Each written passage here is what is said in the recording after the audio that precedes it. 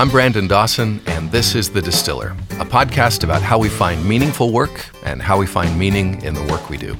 My guest for this episode is Bart Campolo. Bart is the Humanist Chaplain at the University of Cincinnati. I know, that is actually a thing. Depending on what worlds you move in, you may or may not have heard Bart's name before. Bart's father is Tony Campolo, a very well-known evangelical speaker and teacher.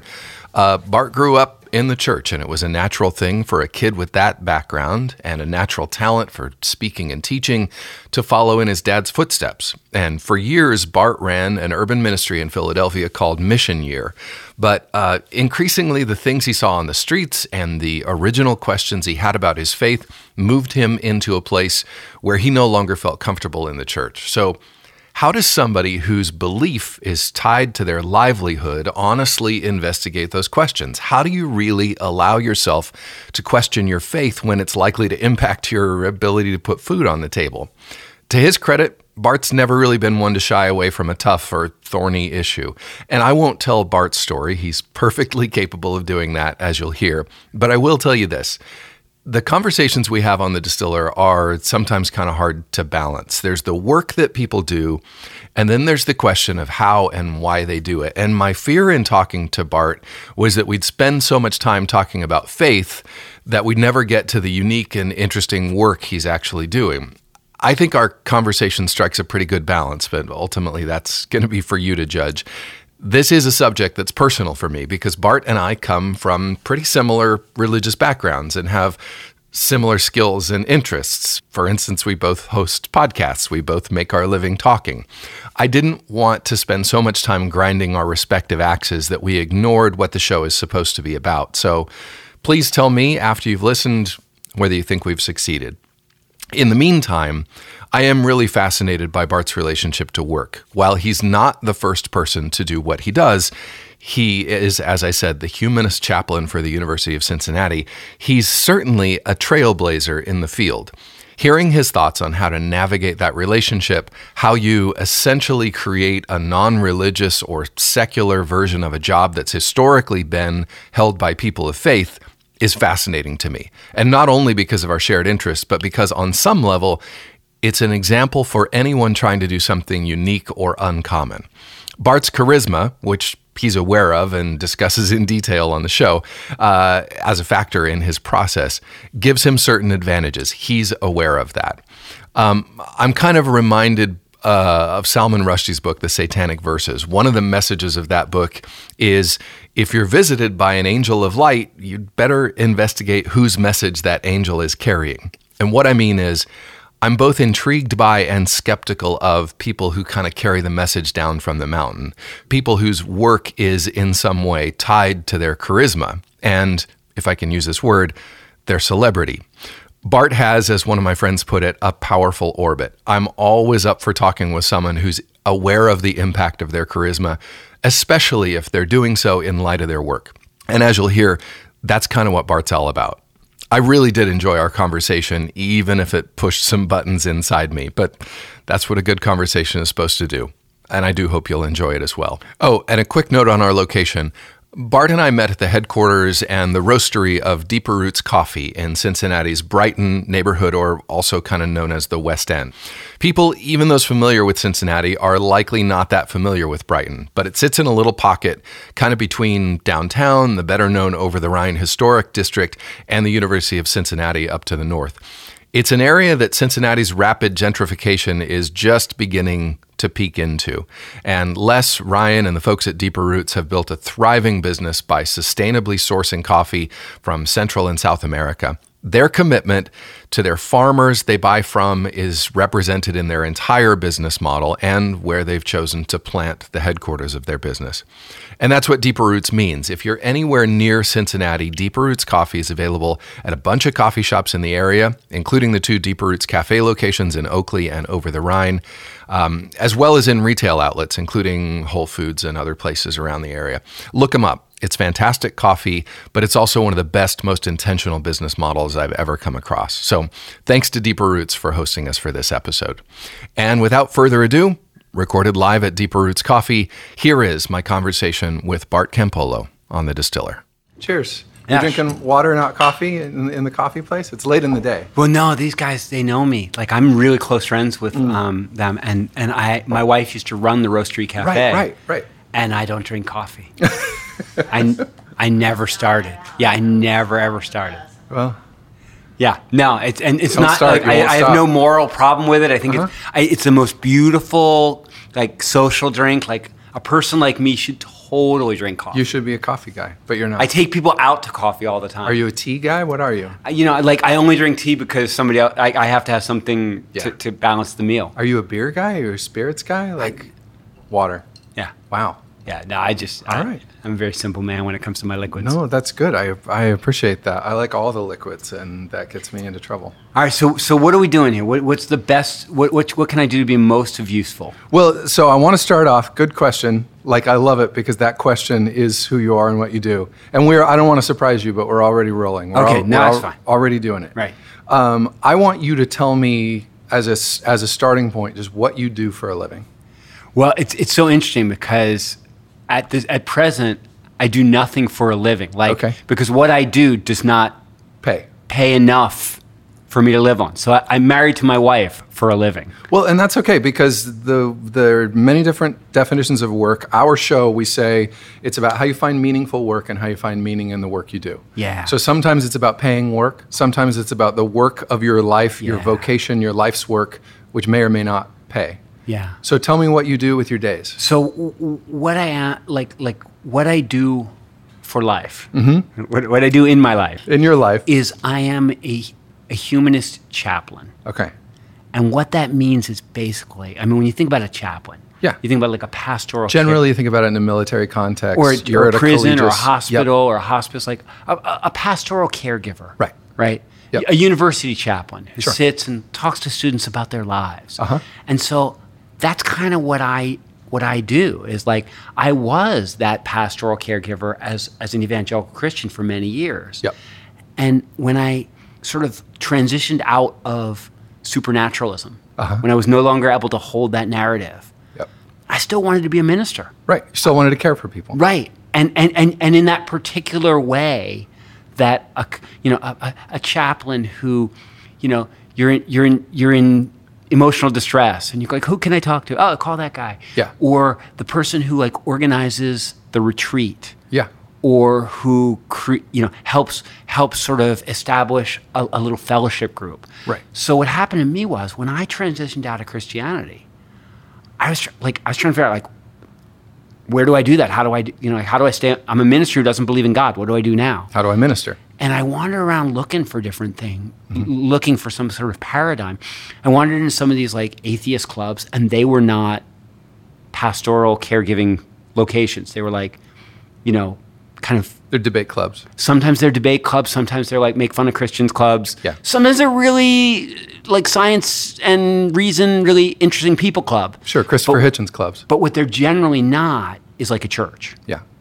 And so I was wandering around, and a friend of mine, 2 books this guy gave me. My friend Rich Stasinski, who I am forever in his debt.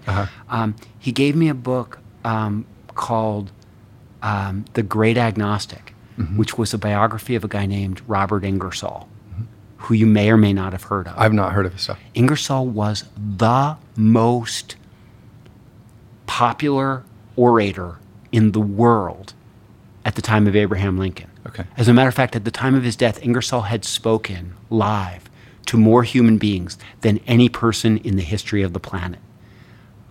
Back in the days when oratory was like entertainment, right? He would mesmerize no TV, no crowds radio, of you 5 had or to be there 10,000 in person. Yeah, and he was a popularizer of Darwin. Okay. And he was a minister's kid, like me, and he had never bought into the narrative. In fact, he thought the Christian narrative was in many ways toxic. The idea of original sin, teaching people that they are, horrible and deserving of damnation. Yeah.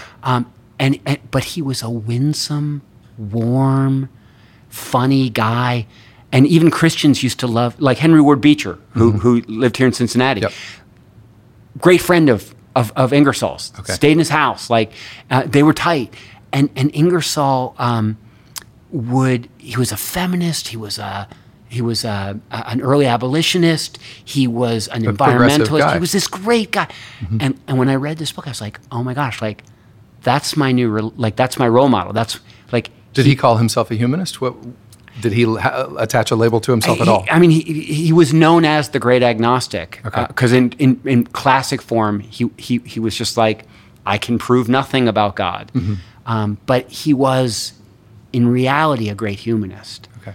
And so that he was kind of like, oh, that's the kind of vibe I want to send.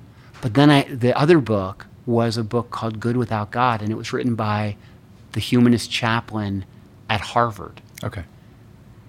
And was that the first time you came across the idea of a humanist chaplain? It was. And as he was writing about this group, I was sort of fascinated. I said to Marty, like, look at this. And she was like, you should go out there and see what that looks like. So I did. I flew to Boston. Awesome. I called the guy up and I said, hey, can I come see what you're doing? Yeah. And when I got there, I walk in. And did you grow up in the churchy stuff? Yeah, oh, yeah. So, like, I walked in there and it was like every youth group you've ever been at. Like, it was just like a bunch, it was like a young life club. Like, but without bunch the of Christianity. nice kids sitting around talking about how they could love this person and this trip they were going to go on to feed hungry children in Botswana. Like, there was just youth group. Right. Except they were doing it on the basis of a kind of a humanistic secular narrative. And I hung out with Greg afterwards, and he said, like, you could do this. You know about college kids. You know about ministry. You know about relationship building. And so in the end, I ended up, my kids were out in L.A. And so I ended up deciding, okay, I'm going to go try to be a humanist chaplain in L.A. And I reached out to the dean of religious life at USC, and he said, we've been looking for a humanist chaplain. Would you come and be our humanist chaplain? That's fantastic. And so I became the humanist chaplain at USC. You were there for 2 years? 3 years. 3 years. Yeah. And ultimately he thought, and I thought, because I came up in the evangelical paradigm, so I thought I would go out there and I would do this wonderful work. And I would get all these kids who didn't believe in God and get them all excited about making the most of their lives and making the world a better place and building loving relationships. And I thought that the humanist world would see what I was doing and say, that's amazing. We need to support that work. And I thought, like, I would build this great ministry, and then everybody would go, like, we need to support it. And what I found out is that there isn't the same infrastructure of giving in the secular world that there is in the Christian world. When you use the word giving in that context, is it just generosity of spirit, or is it actually support of the work and financial ability? If I went to USC and created a 75-person fellowship of really dynamic young people and who were saying, this has changed my life and now I want to do something wonderful in my life, I could go to any church in America and say, this is what I'm doing. They would like, here's $1,000 out of our missions budget. Like individual people would say, I'll give you $20 a month. Yep. And I thought the same thing would hold true. Okay. And they're just, I couldn't figure it out. Eventually I figured out that the way to do it would have been, I figured it out too late, was that the only people that really cared about the spiritual lives of USC students would be USC alumni. And I didn't have access to them at that point. What I should have done was, if I could have stayed at it for like 10 years, the students I had the first year would have become the alumni. Yeah, because they think it's they think it's the most amazing thing ever. Because most of them had never been part of any kind of fellowship group.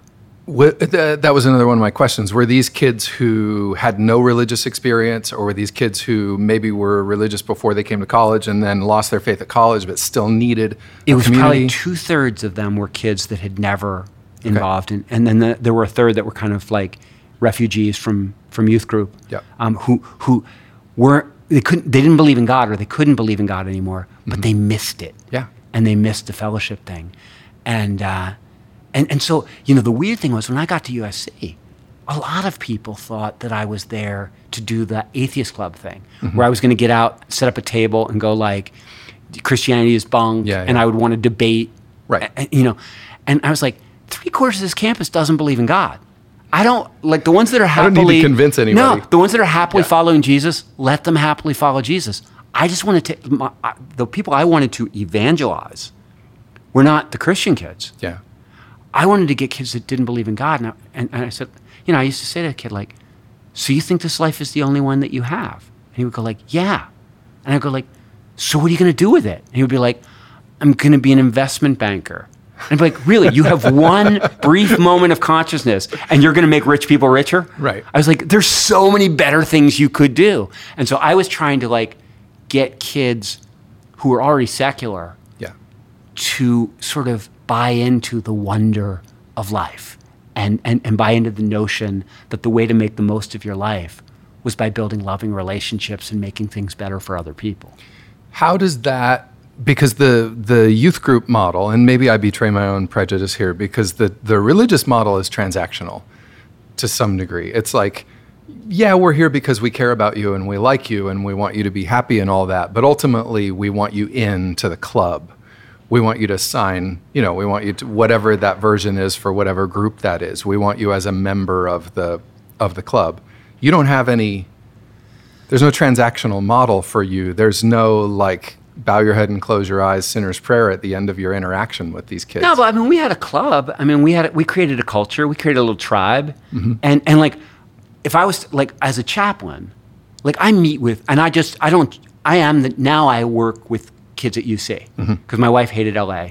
Okay. And and if you're going to be poor, LA is not the place to be poor. No, absolutely not. And so we missed our friends, and so we moved back here. Mm-hmm. And now I'm the Humanist chaplain at the University of Cincinnati. Right. Another unpaid position. Yeah.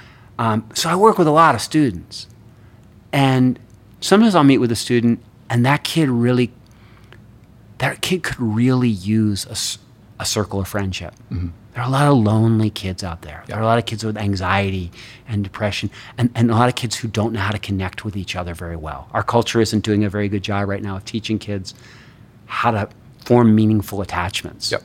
And so for those kids, I want them to join our secular student fellowship, not because like we need more members. I mean, like more members is just more work for me. Like there's no money in it. Yeah. But I'm like, that would be good for that kid. Right. There are other people that I meet that they don't like. They have a circle of friendship. They're doing fine. Mm-hmm. They might need some direction on something, or they might want to talk with me through a particular issue in their life, and like which is great too. Yeah. So like I don't. It used to be that like I wanted to evangelize people because it was good for my group. Yeah. Now I want people in my group if it's good for them. Right on. If that makes sense. Yeah. I think it makes sense to me. There's a number of questions that come up. Like, first of all, is the fact that we don't have a model for it's everything that you were just talking about. Is when you let go of that belief system, what is that model societally? Where do people go for pastoral care if they're not a religious person? You have figured out one model for that in the university system. Is that therapy? Is it like general counseling for the rest of society?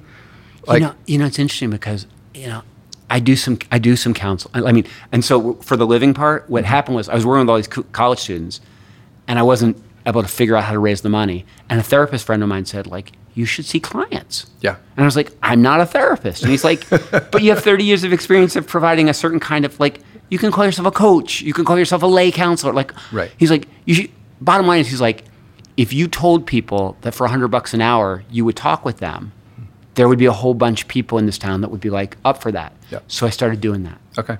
And what's interesting is that it turned out that the most people that came to me were people who were transitioning out of faith and were struggling in marriages or with their parents or with their kids, and they were trying to make, or more to the point,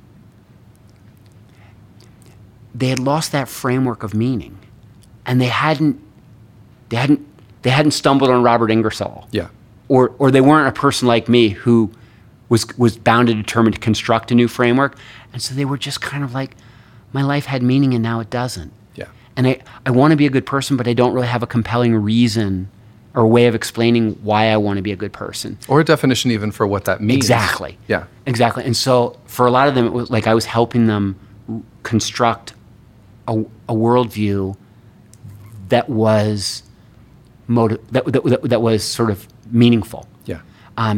So what happened in that whole deal? So anyway, I ended up like, some guy in Luxembourg who you Skype with, some woman in Australia, like there's, some older guy who lives in Detroit. This is your client base. Yeah, so they come from all over the place. Okay.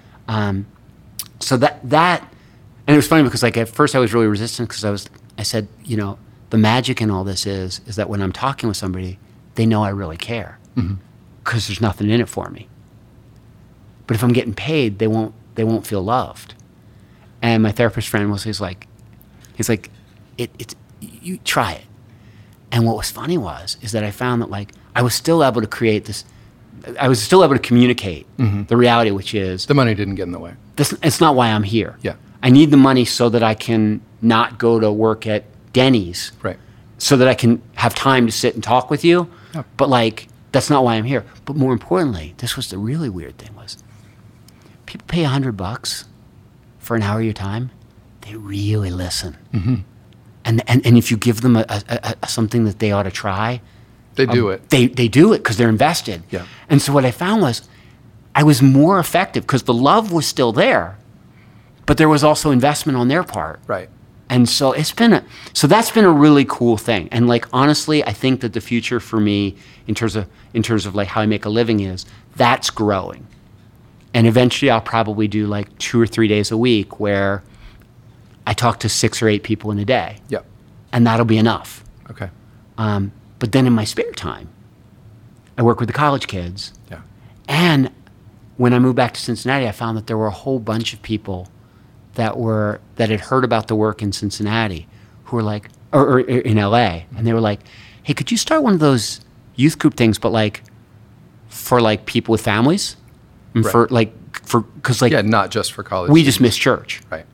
And so my wife and we did start having like these potluck dinners every other Sunday for people that just want to experience purposeful fellowship again. It's interesting to me personally because my impulse is the opposite. Like I've gone to, when I left the church. Yeah, you're like, I never have to go to anything again. Well, yeah, like I was talking to a friend, Justin, who mixes the podcast, and he and his wife Tasha, formerly. Oh yeah, I know them. Okay, you know the Goldens. Yeah. Yeah, and so at one point we had this for people that have grown up, especially, maybe not especially, but in a particular brand of evangelicalism, where your whole life gets devoted to this brand thing, of, yeah, and where you're there for 12 hours on a Sunday and Wednesday nights. Yeah. Like there's something really beautiful about not going anywhere Sunday morning, about actually having some leisure time and some peace, and maybe you spend that in meditation and cultivation of an inner life, and maybe you just actually sleep more, and that's right. That's great but as also well. Maybe you're a musician, and you have all these musician friends, and it's easy for you to find meaningful friendships. Yeah. But like in every church I was ever a part of, there were people who they themselves, like everybody needs that party, but not everybody knows how to throw that party. Yeah. And so church was a place where some of the people were there because they enjoyed throwing the party. They enjoyed making that space for other people. Yeah. But if there was no church, they would have had it at the Little League or at the Art Society or whatever. But then there are people who, unless somebody creates that space for them, they don't know how to do it. Yeah. And so, believe me, it's not like I'm not one of these people that sort of thinks like everybody needs, like this is the answer for everybody. Yeah. But there's a significant number of people that miss being part of something like that. Yeah. The other thing is like, you were telling me like you've got the 16-year-old and you got the 14-month-old. Yes. As that 14-month-old grows, you get to a place where you go, I might like to raise this kid in a community of people. That share my values. Absolutely. And I might want them to be part of go on a camping trip with a bunch of other kids who come from families whose values, and you go like, where is that? Right. Where would I find that if I don't have that? Yeah. That built-in community. And so, I'm sort of like, I think there are people who they never want to ever be part of anything again. Or maybe they're like autistic. Or maybe they're just really independent or whatever.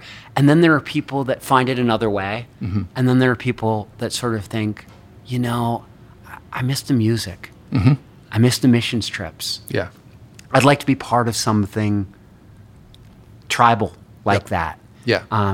And that's I used to think that stuff was Christian technology, like Christians had invented the mission trip, or Christians had invented singing together, and you realize like that's human technology, baby. That's been around for tens of thousands of years. Right. But the church, like they really do it well. I mean, like that institution hasn't held together for 2,000 years because the narrative is so compellingly wonderful. It's a really harsh narrative and really difficult to believe. Yeah. So you go like, what has held it together? And I go like, the social institution, the mission trips, the sense of purpose, the music, the architecture, the sense of transcendence that is created when a bunch of people are in one place together, singing and talking about higher concepts. Yep. And for some people, like that's pretty deep in the human psyche. And so, I kind of, people sometimes say like, well, what do you do now that you're not religious? Like, oh, no, I'm still very religious. It's just a different club. It's secular. I'm not. It's not supernatural. Right. But I think this world is all there is. I just think it's worthy of my devotion, and my religious devotion, if you will. Yeah. I read when my oldest son, who's 16 now, was a baby. I was reading all the books because you do that, and I wish I could remember the guy's name, but there was a book called Raising Self-Reliant Children in a Self-Indulgent World. Oh yeah. I read that book. Yeah. Okay. And he created that guy, Gary White or something like that, created the Institute for Capable People, and his whole thing was about the breakdown of social structures and of that social matrix that for thousands of years of human history, if there's an aberrant influence in the child's, if the dad's alcoholic or the mom's abusive or something like that, the rest of the matrix absorbs that and makes up for it. And if you say like, Bart, what do you do for a living? I go like, I'm the guy who, like, if that's the band, there's somebody who's a really good violinist. There's somebody who's, like, I'm like the orchestra leader. I'm the guy who goes like, hey, everybody, let's play this song. Right on. And it's not the most important person in a community. A lot of times the most important person in the community is the person who's the really good hospitable one who can cook and create space. Or there's somebody who's really good with the technology and they're able to, like, make the space work, or there's somebody who's great at music and they're able to, but you need somebody who's like in one of those old Andy Rooney movies, the person who says like, hey kids, let's put on a show. Like you need somebody who has a vision for the party and enlists everybody else to make that party happen. Like the DJ. Yep. Yeah. And so that's what I did when I was a believer. And on the other side, you go like, you're remarkably the same person. I go like, yeah, it was like, it wasn't magic. Well, I read some interview with you where you said like, unless you were actually talking about belief, you wouldn't recognize that anything had changed about your life because you're doing exactly the same thing. Yeah.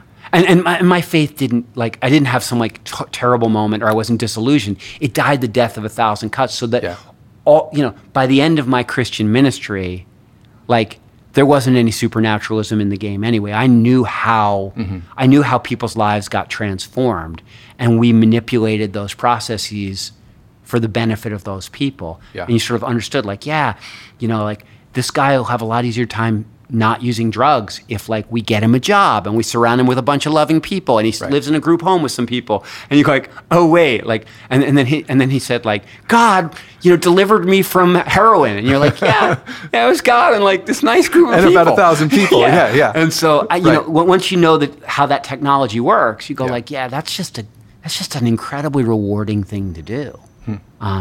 It's just fun. Like, it was always fun. Right. To intervene in somebody's life and see it become better. Yeah, and maybe it's easier because the church does have it figured out, because the institutions have structures behind them that can fund those things, and that makes all of that come together a little more quickly. You're having to do some of that. Yeah. I mean, work behind the scenes. And that's the thing, like, you kind of need a whole new infrastructure. Yeah. And I think that what's going to happen, Brandon, is like, the numbers of people that are able to buy into those narratives, the traditional, spiritual narratives, is shrinking. But those people still need transcendence. They still need community. Maybe more so now than ever as the isolating factors of society grow. Yeah. So the thing is, like, I'm thinking like they're going to need a new infrastructure. Yep. I don't presume like I'm inventing it and it will be trademarked. It's like the beginning of the computer age where everybody's in their computers and people are swapping ideas and stuff, and some stuff won't make it and some stuff you'll learn from and it'll fail, but you'll take that over to the next thing. Like I'm under no illusion that there's going to be a replacement for that kind of social function anytime soon. But like that's what we're all working on. I have a friend who lives in Bloomington who's a yogi who 2008, 2009 we were having this discussion about the 2012 apocalypse. And he was telling me from his particular tradition, he said, the yogis believe that there's going to come this time, and he was talking about the Piscean age ending and the Aquarian age beginning, and he said, where the noise of technology becomes so great that in order to hold on to what it actually means to be human, you're going to have some sort of a practice and some sort of a community that differentiates your human experience from the noise. Yeah. And noise means a lot of things in that context. But like I have in the ensuing 10 years come back to that conversation so often in so many contexts about like, oh, this is a thing that I see that anchors you in the human experience. And you see people like that get wrapped up in like CrossFit. Mm-hmm. And community. And it's them trying to fight out the noise. Yeah. They're going like, I'm depressed. I feel lousy. My body hurts. My mind is not good. And in that practice and in those people, they find community and belonging. Something that satisfies those needs in their lives. And the difficulty with it is that it doesn't always encompass a family. Yeah. And so but you see what's happening there. Our people are trying to compensate for. One of the best books I read recently was a book called Reclaiming Conversation by a woman named Elizabeth. By a woman named, I'm going to blank on her name, but it's really easy to find. She's an MIT technology researcher. And it was all about the notion of that these devices that we carry around and the computers and things have fundamentally changed the patterns of our relationships and the ways in which the ways in which our conversations go and the way we edit ourselves and all this stuff. And she's just like, she wasn't anti-technology, but she was like, this is profoundly changing things. And there's going to have to be some kind of reckoning and some kind of, people are going to have to figure out a way to make sense of it, a way to internalize it. And a way to preserve their humanity. Right. And that essence, that essential quality that makes it worth being alive. Mm-hmm. And so you say like, what do you do for work? Like my work is all about trying to speed that process along a little bit and help some individual people find their way into it. And especially with the college students, I'm trying to turn them on to human relationships, which many of them are sort of like, they've practically given up on them. Yeah. They're just like, that's probably not something that's going to happen for me. Like, I'm not going to have those, like how like you look at a romantic comedy and people go like, yeah. Not for me. That's probably not going to happen for me, that kind of beautiful. Well, now they're even looking at friendship that way and saying, I'm not sure I'll ever have one of those soulmate buddy friendships. And so I'm trying to say, no, this stuff is actually not that. It's not too high for you, not too hard for you. But there's practices and there's disciplines that you would have to do if you're going to get there. Do you feel? Sometimes I think about when we have these conversations about technology and we have conversations about kids with ADD and all of these things. Sometimes I feel like the things that we experience as behavioral problems, like ADD or different things, are the human reaction to technology, the way to make sense of it. And I guess the question is, when you encounter things like that, I know that you very deeply believe that this is something that we need on a human level. The devil's advocate in me says, are you perpetuating an antiquated model of human relationships that we're actually somehow evolving past. Yeah, no, I mean, I know people that sort of like, autism is on the rise, and they're like, it may be a more effective way, like that hyper focus. To deal with the noise. Yeah, to deal with the noise. And like, there may just be like a new adaptation. Right.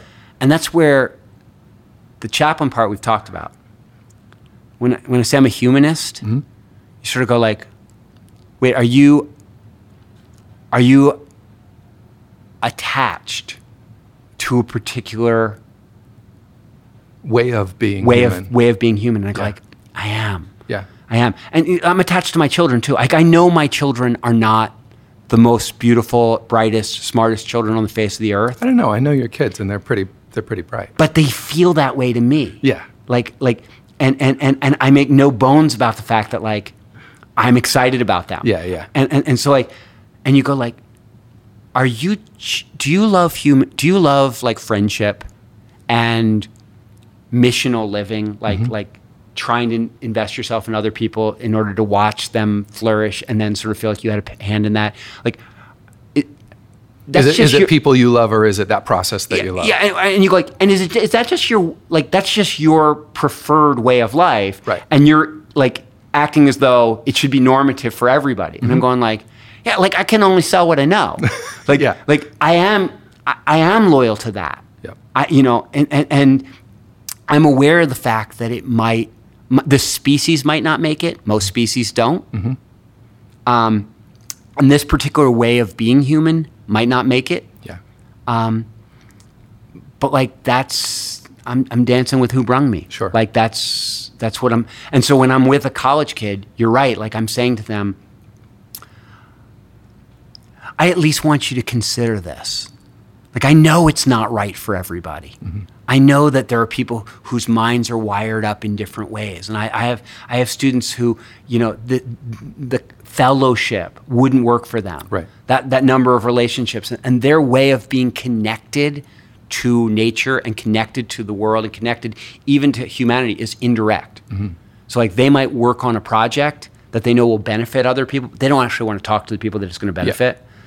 And like there are many ways to be wonderful.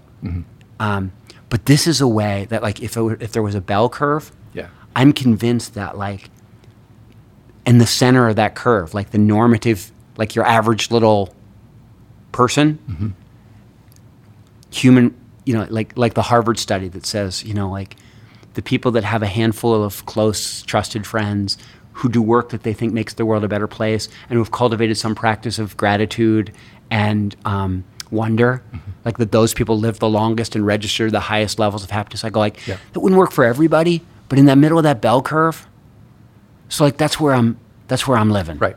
Like that makes sense. Those are my people. Yeah. And that's what I'm trying to evangelize people to. And sort of, I see a kid on the corner who's like, wasting his life. And in my Christian days, I would sort of go like, hey kid, I've got a better way of life for you. I've got a whole community that will support you. And the difference is that then the kid would go like, that's a wonderful community. That's a great way of life. What do I have to believe to get in? And I would go like, you have to believe quite a bit. It's very difficult. Yeah, there's a pretty high bar. Yeah, much of it is very difficult to believe. And now I sort of go like, if you share these values, that's the whole ball game. Is that an easier sell or a harder one? It's a lot easier sell. Yeah.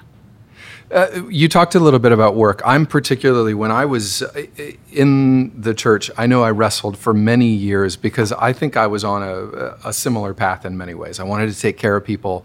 I thought I was going to pastor churches for many years. And when I started to sort of evolve... How far did you get? Did you do the seminary thing? Did you do all that? No, I never did that. No, you didn't get that far. Fully. Yeah, okay. Maybe it was timing. But no, I never went that far. But in your mind, you thought like, I might be that ministry guy. Yeah, totally. Yeah. And that was what I knew, like the way that the skills that I had, it was the best application for them. I have spent many years since then trying to figure out, all right, well, what am I good at? And I have wrestled for many years with the question, like I knew what it meant to be good. Now I'm not sure that word actually has any meaning. So I'm with you on all of those. But one of the things that I found in the people that I was talking to who were in a similar vein was when your belief is your livelihood, it becomes really, really difficult to examine your belief with any actual integrity.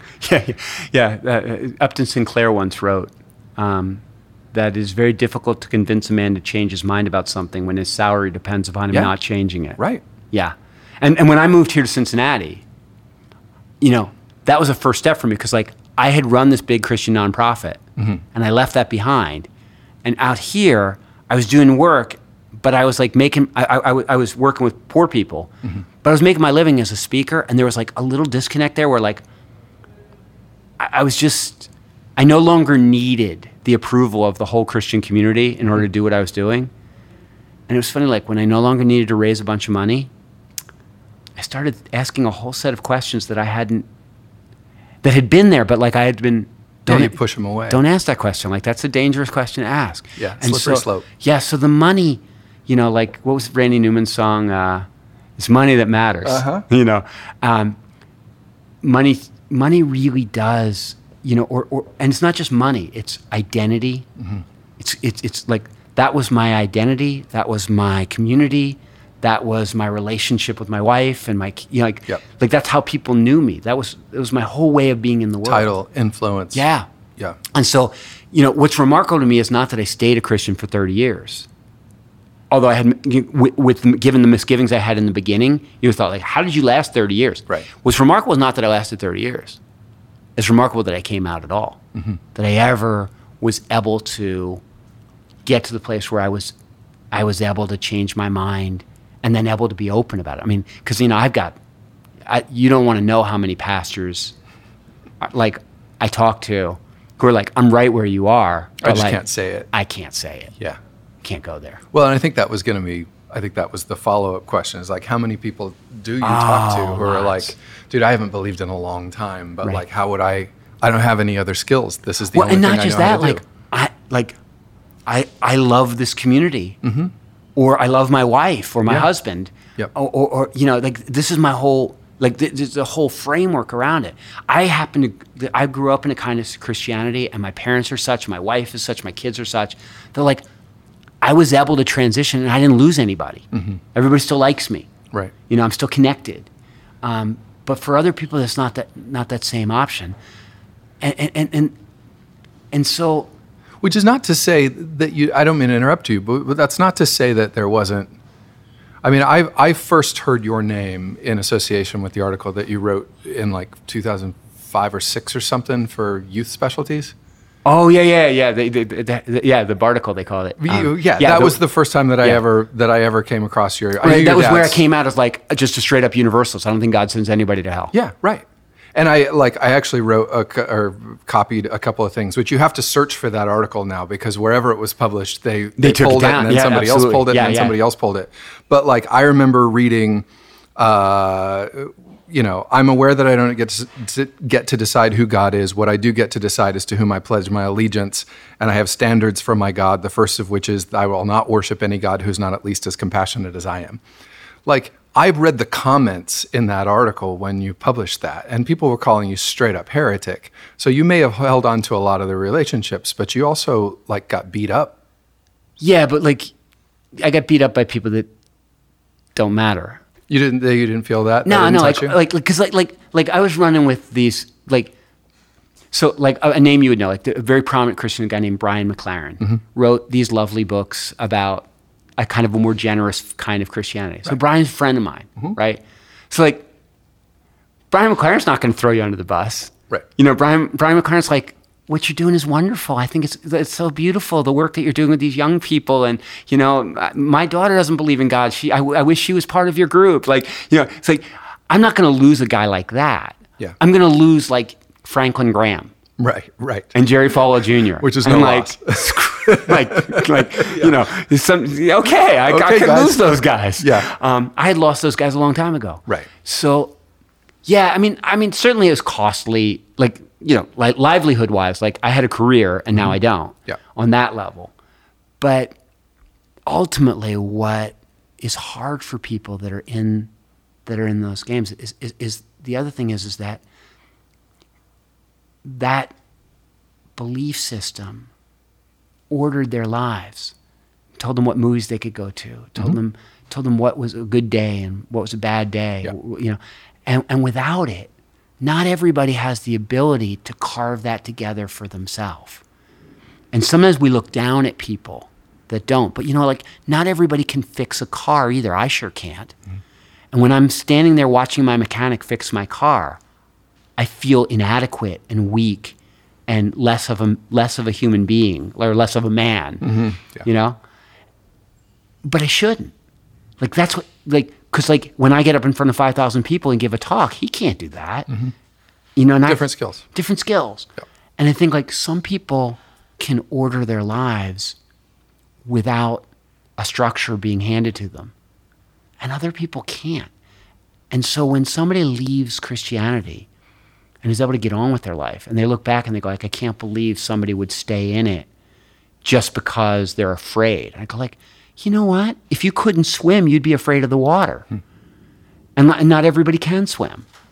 And that's, you know, like, and so I think we all need to be a lot more generous when we watch people making certain kinds of life decisions, because we really don't know what all the factors are that play into that. Yeah. Speaking of skills, we've talked a little bit about what you do. Yeah. But what are the skills that actually you have? Like, what makes you good at what you do? What are the specific abilities that you have, and how did you? This is under the heading of work. This may be a dumb question for you, but like, why does it? Like, who cares? I care because I'm interested to know. Part of the discussion that I like to have in the podcast is how do you do what you do? Like, I'm just as interested when I talk to a mechanic about like, where did you learn to do this thing? So you do this thing. Yeah. You have a set of skills that has transcended. Right. A couple of belief systems. Now let's get down to like what do you actually do, and what makes you good at it, and how did you come by that? I do a few things. Okay. In front of a group of people, I have charisma. Mm-hmm. And it's funny, like this after this article came out about me in the New York Times, this guy from Nautilus magazine, this very sciencey magazine, came after me, and he was writing an article about charisma. He was trying to figure out like, what is it? And he's like, clearly you have it, and your father has it. Yeah. And it seemed like, did he teach it to you? And he wanted to know like what I learned about manipulating groups of people from my dad, which was a great deal. So I mean, I think there's some natural ability that some people have. I mean, you know, people say, like, what is charisma? You know, what is that? Je ne sais quoi, or whatever they call it. And I go, you know, you're on a bus, it runs into a ditch, there's a fire, and somebody stands up on the bus and says, everybody, follow me out the back of the bus. Yeah. And everybody just sits there. And somebody else stands up and says, everybody, follow me out of the back of the bus. And everybody gets up and goes. And you go like, that guy has it, that woman has it. Right. And you go like, what is it? I don't know. But I do know that even if you have it, then you can learn how to, it's like the Force in Star Wars. You can learn how to direct it and move it, either for good or for evil. Yeah. And so my dad is a very charismatic person, and I watched him sort of move through groups of people. And so I think like some of it is the ability to be speaking to a large group and to not be, just like when you're driving, to no longer be thinking about 10 o'clock, 2 o'clock, but to be thinking about like what's up in the road. Yeah. And you're talking and you're not thinking about what you're saying. You're thinking about what you're going to say next, and how's this group reacting and listening. And reading the room. A good comic has that. Yeah. So there's reading the room, and you can learn a lot about that. But like you can learn a lot about reading a defense too, but that won't make you Tom Brady. Like you also have to have something else. Yeah. Interpersonally, which is where I spend most of my time now, because there's not many speaking engagements for a guy like me. Right. It's about establishing rapport really quickly. And it's about... Is that conscious for you? Yeah. Because there's guys, you know, Peter Block talks about like the fabric of community, and he talks about you got to sit with your knees a certain distance from people, and you got to have a room that facilitates it. There's an intentionality to how he thinks about how those relationships. Do you do that, or is it entirely intuitive? No, like it started out intuitive, sort of like some kid who, you know, in the beginning, like they're playing soccer, and people notice like, wow, she just can kick that ball a long way. And so somebody says, hey, come over here. Like, we're going to put you in lessons. We're going to give you a soccer coach. Yeah. And like, she ends up being amazing. And you go like, is it intuitive? And I go like, it started out that way. But and then she learned what to do with it. Okay. And so I was intuitively always good at sort of connecting with people. Mm-hmm. But then you start to realize, like, there are books on this. Like, I should read some books about this and how to talk to difficult people and how to nod when somebody's talking to you, like you're doing right now. And give that feedback. Eye contact and like touching somebody at the right moment in a non-threatening way that sort of establishes. And you go like, but that's all manipulation. And I go like, manipulation has a bad name. Like, if I manipulate somebody for my purposes, I exploit them. Mm-hmm. If I manipulate them for their own benefit, I minister to them. Sure. You know, like we're all in the business of selling ideas or selling actions. We try to sell our kid on brushing their teeth, or sell them on being kind to their sibling. Mm-hmm. And I go like, there are better and worse ways to sell. Right. And so, you know, the thing that I hope makes me a good person is that I'm really interested in and excited about watching other people flourish. The thing that makes me an effective person is that I've practiced really hard and I've studied really hard and I've had mentors that have taught me things, and like this is really my path. Like, this is like, I'm about building relationships the way like somebody is about fixing cars or playing classical piano. Like, that's my thing, and I think about it all the time. That word relationships, because part of what you're describing is a sort of like, some of it certainly is relational. All of it is relational in an immediate sense. Some of it is relational in an ongoing investment sense in somebody. And then some of it is sort of relationship consultant, where you come in, you are in a relationship with somebody for a limited period of time to accomplish something in their life, and then you pull back and they move on.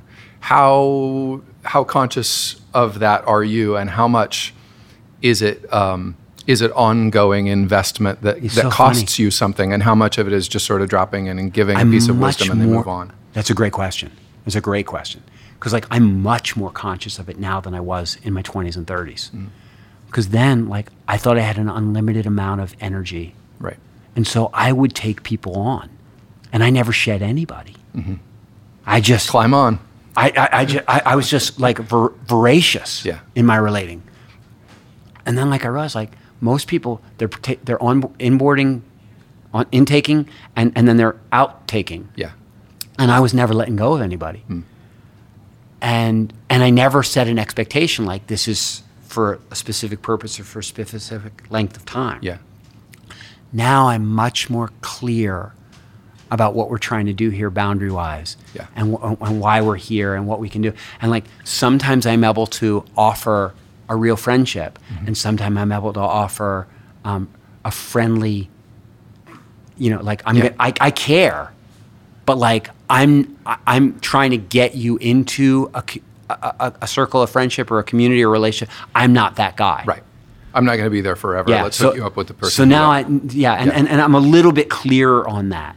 And like, even in my chaplaincy work with the students, like, I work with like students, and some people, you know, like at one point somebody was like, what I would support is if you were going to start these things all over the country. And I'm like, no. Like, I don't do that.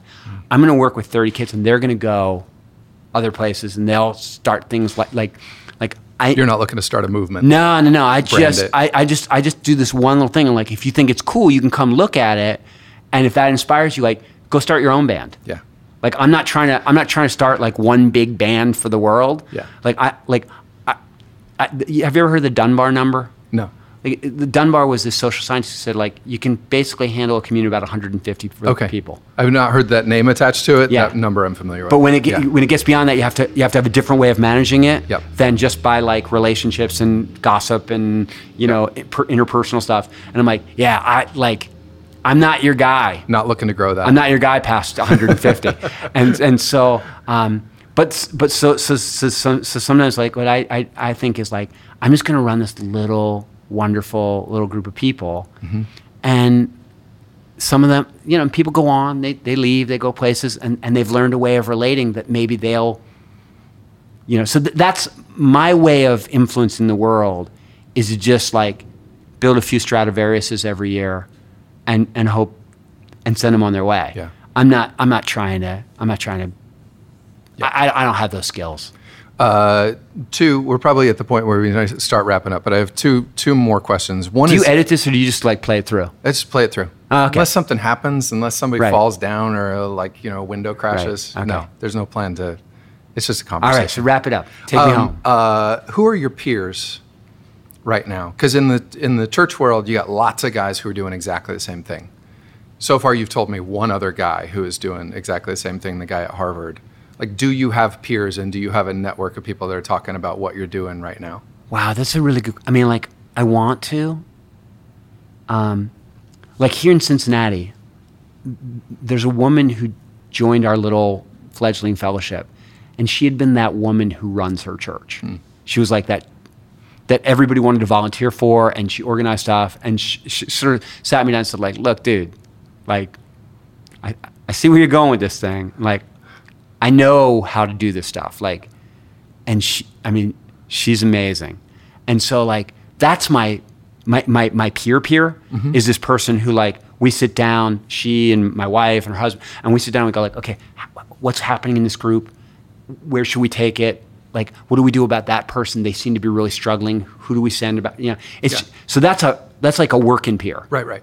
In terms of like who in other places, like there are these people that are trying to start these things called Sunday assemblies. Started in England. They've started these little secular congregations. They don't do it the way I would do it, but I like them. What are they doing that's different? Their things are more, they meet once a month and they're very high energy, excitement energy. I think they're much less prone to like offer people a definite path and a way to live. I'm much more willing to say like, not that this is the way, but like this is the way that we're doing it. And like, if you like polka dancing, you should come polka dance with us. If you like funk, go somewhere else. Yeah. Like I'm much more okay about sort of saying like, we're gonna intentionally create a tribe that has a set of values. And you should, if you're attracted to these values, Come on in. yeah, and if you're not, like, we're not mad at you. Yeah. This ain't your party. Yeah. But Sunday Assembly people, like, I talk with them, and I think they're really neat. Like, the people in L.A. that did it were some of my good friends. There are some people that are doing it in a thing called Oasis. There's one in Houston and Kansas City, and they're much more like sort of secular churches. I'm interested in them. There's a woman in Canada named Greta Vosper, and a guy out in Seattle named Ryan Meeks. Both of them were pastors of big churches.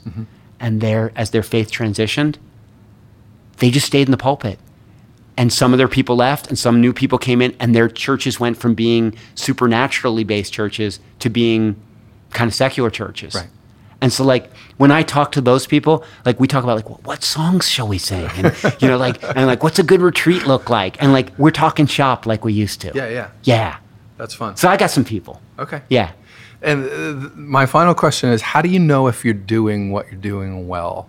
And you've talked about a little bit of this, but I'm kind of hearkening back my own prejudice to the transactional nature of things before. Yeah. Before, it's all about like how many people are signing the membership sheet or what's the offering on a Sunday. Okay. So what are the outcomes? Okay, so I was late today to this interview.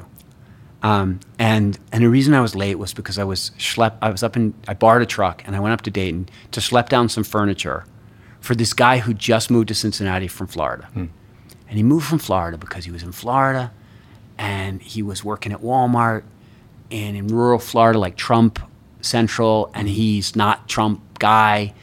And he's a deconverted Christian and he had no fellowship and he's like sleeping on somebody's couch. He's like a 50-year-old guy. He's had a really hard life. But like he was an alcoholic. He got sober 7 years ago. He worked in a rehab. Then the rehab like laid him off. And so they're working at Walmart. His life sucks, right? So he listens to the podcast, my podcast, Yep. Humanize Me, a fine podcast. And he reaches out to me to ask a question. And you go back and forth. Yep. And I find out like this guy's life is kind of empty down there. And I'm like, dude, you should move to Cincinnati. He says, why? I said, I got like 25 friends here. And they'll be nice to you. You don't have 25 friends there. There aren't many places where there's 25 people that are like committed to being nice to somebody just because they show up and they want to pursue goodness. Yeah. So it's like, you should come. So he loads up and he moves up here. Well, he gets a job right away, but like he can't find a place to live, and like we're trying to find him, he's sleeping on people's couches and stuff. It's been a huge, hairy hassle. And like I had to go schlep up this furniture, borrow this truck and get it. It's a big hassle. I go like I'm an Ivy League graduate. I'm driving a pickup truck, carrying a mattress, and it's raining, so I got to find a tarp. But in the end, I look at this guy, and now he's living in a city where he feels connected. He's working in the coffee culture. And he's joined a group that do storytelling here because he's got a real story to tell. Right. And he's got friends, and he's excited about the job he has, and he's got this little apartment that we're putting this furniture in. And like his life is so much better than it was 6 months ago. And he's got so much hope and excitement about it. And my little group of friends, we did that. Like that guy's life is transformed for the better. And you go like, how does that make you feel? You can tell how it makes, like I feel powerful. Yeah. I feel energized. I feel excited. And I go like, can I do that again? Like, can we find anybody else out there? Right. Who wants more of that? What a fun thing to do. And like, at the end of the day, do I have a bunch of money? No. But like, do I look in the mirror? I go like, do I like that guy? I do. Like, I'm a genuinely nice person who's trying to help people and occasionally succeeds. Yeah. And so like, that is really like, that's what a win looks like for me. Right on. Now you go like, but the guy didn't believe in God and he still doesn't believe in God. I go like, I know. And the guy wanted to have a meaningful life full of connection, and he still wants to have a meaningful life of connection. I know, but he didn't, and now he does. Right. And 100 years from now we'll all be dead, and it won't matter to anybody then, but it matters to him right now, and it matters to me right now. Yeah. And so like, meaning is not something that I think you find. It's something that gets manufactured between us in relationship. We make meaning. I've made myself meaningful to that guy. And he's made himself meaningful to a bunch of other people in our fellowship. And so like, we made meaning out of nothing. Yeah. So that's pretty cool. You're talking my language. Yeah. I was the podcast Meaningful Work. Yeah. This is meaningful work. Yeah, and I think what you'll find, and what you probably have found, is that every meaningful work, if you break it down enough, what made it meaningful was some kind of relationship.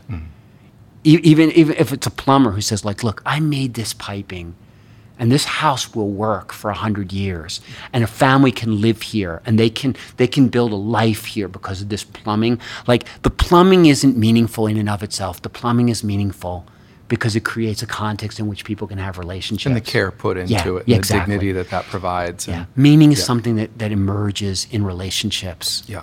And so there was a time in this universe where there was no meaning because nobody was capable of relationships, and then meaning emerged. And I'm very committed to it. I love it. Yeah.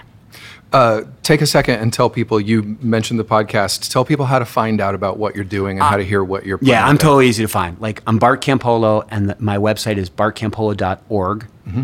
Because some jerk bought bartcampolo.com and then told me he would give it back to me for $5,000. Of course he did. I hate that man.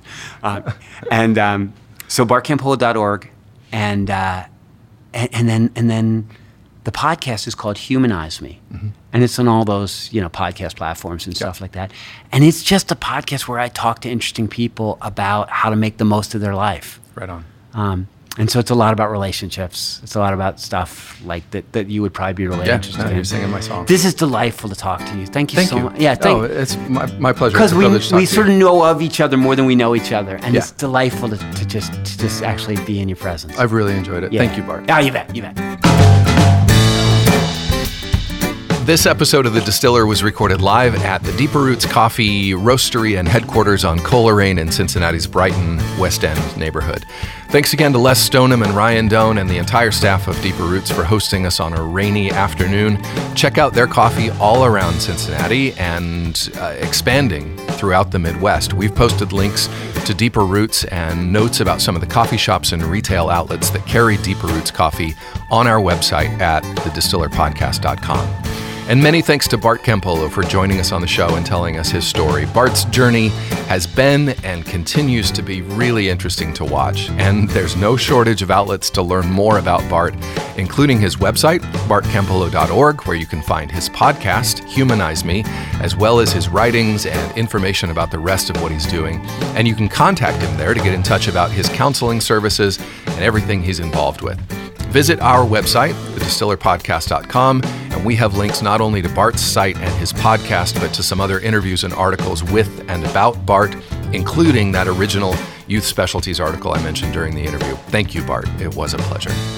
The Distiller is produced, recorded, and hosted by me, Brandon Dawson, with co-production and booking from Terry Heist. Our show is mixed and edited by Justin Golden. Our logo was designed by Scott Ryan, and our videos are by Mike Helm of Minute Moments Pictures. You can find The Distiller wherever you listen to podcasts. Please click that subscribe button to be notified when new episodes are released. And if you're into what we're doing, please spread the word. The easiest way to do that is to follow and share our posts on social media, Facebook, Instagram. And the best way you can help us spread the word is to rate and review The Distiller wherever you listen. Ratings and reviews, as we said before, are the most important thing that helps us to get the word out and sort of spread the reach. So please do that wherever you listen. Remember, you can listen, subscribe, and download every episode of The Distiller, and also find links, photos of the guests, and a map of all of our show locations at thedistillerpodcast.com. You can get in touch with us there, or you can also send us an email at mail@thedistillerpodcast.com. We always want to know who you think should be on the show, how you think we're doing in the conversations that we're having, where you think we should record the show. Please do drop us a line, whether it's by email, on the website, or on Facebook, Twitter, Instagram. We always do love to hear from you. So until next time, thanks for listening. Bye-bye.